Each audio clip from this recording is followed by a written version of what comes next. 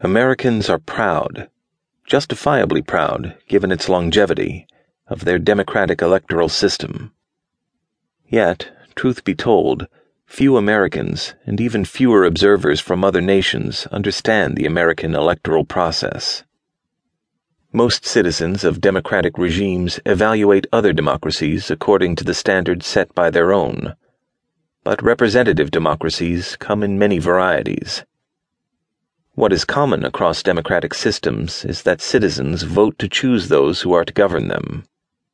In some cases, they choose executives, legislators, and judges. In others, only some of these. In some nations, voters choose national, regional, and local office holders. In others, only some of those. What is critical is that citizens can evaluate the performance of those who make decisions that most directly affect their lives.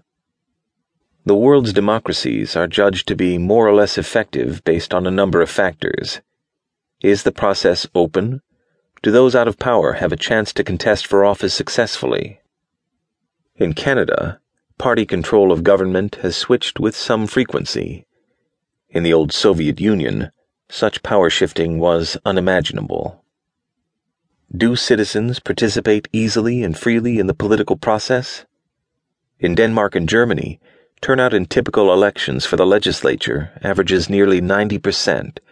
In Poland and Switzerland, closer to 50%.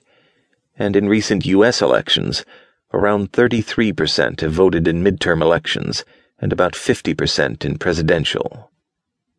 To how much information do citizens have access before they reach their decisions of voting? How free are candidates and parties to express their views on the issues of the day?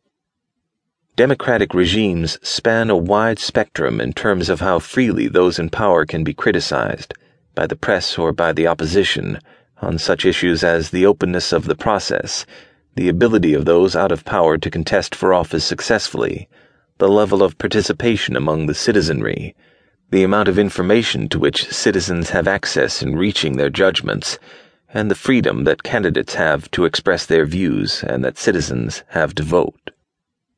By all of those standards, the democracy in the United States scores quite high.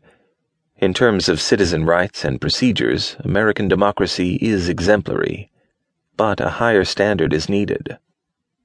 Voters and candidates must be able to take advantage of these procedures and thus exercise their rights in a way that impacts governmental policy to conform with citizens' expressed preferences.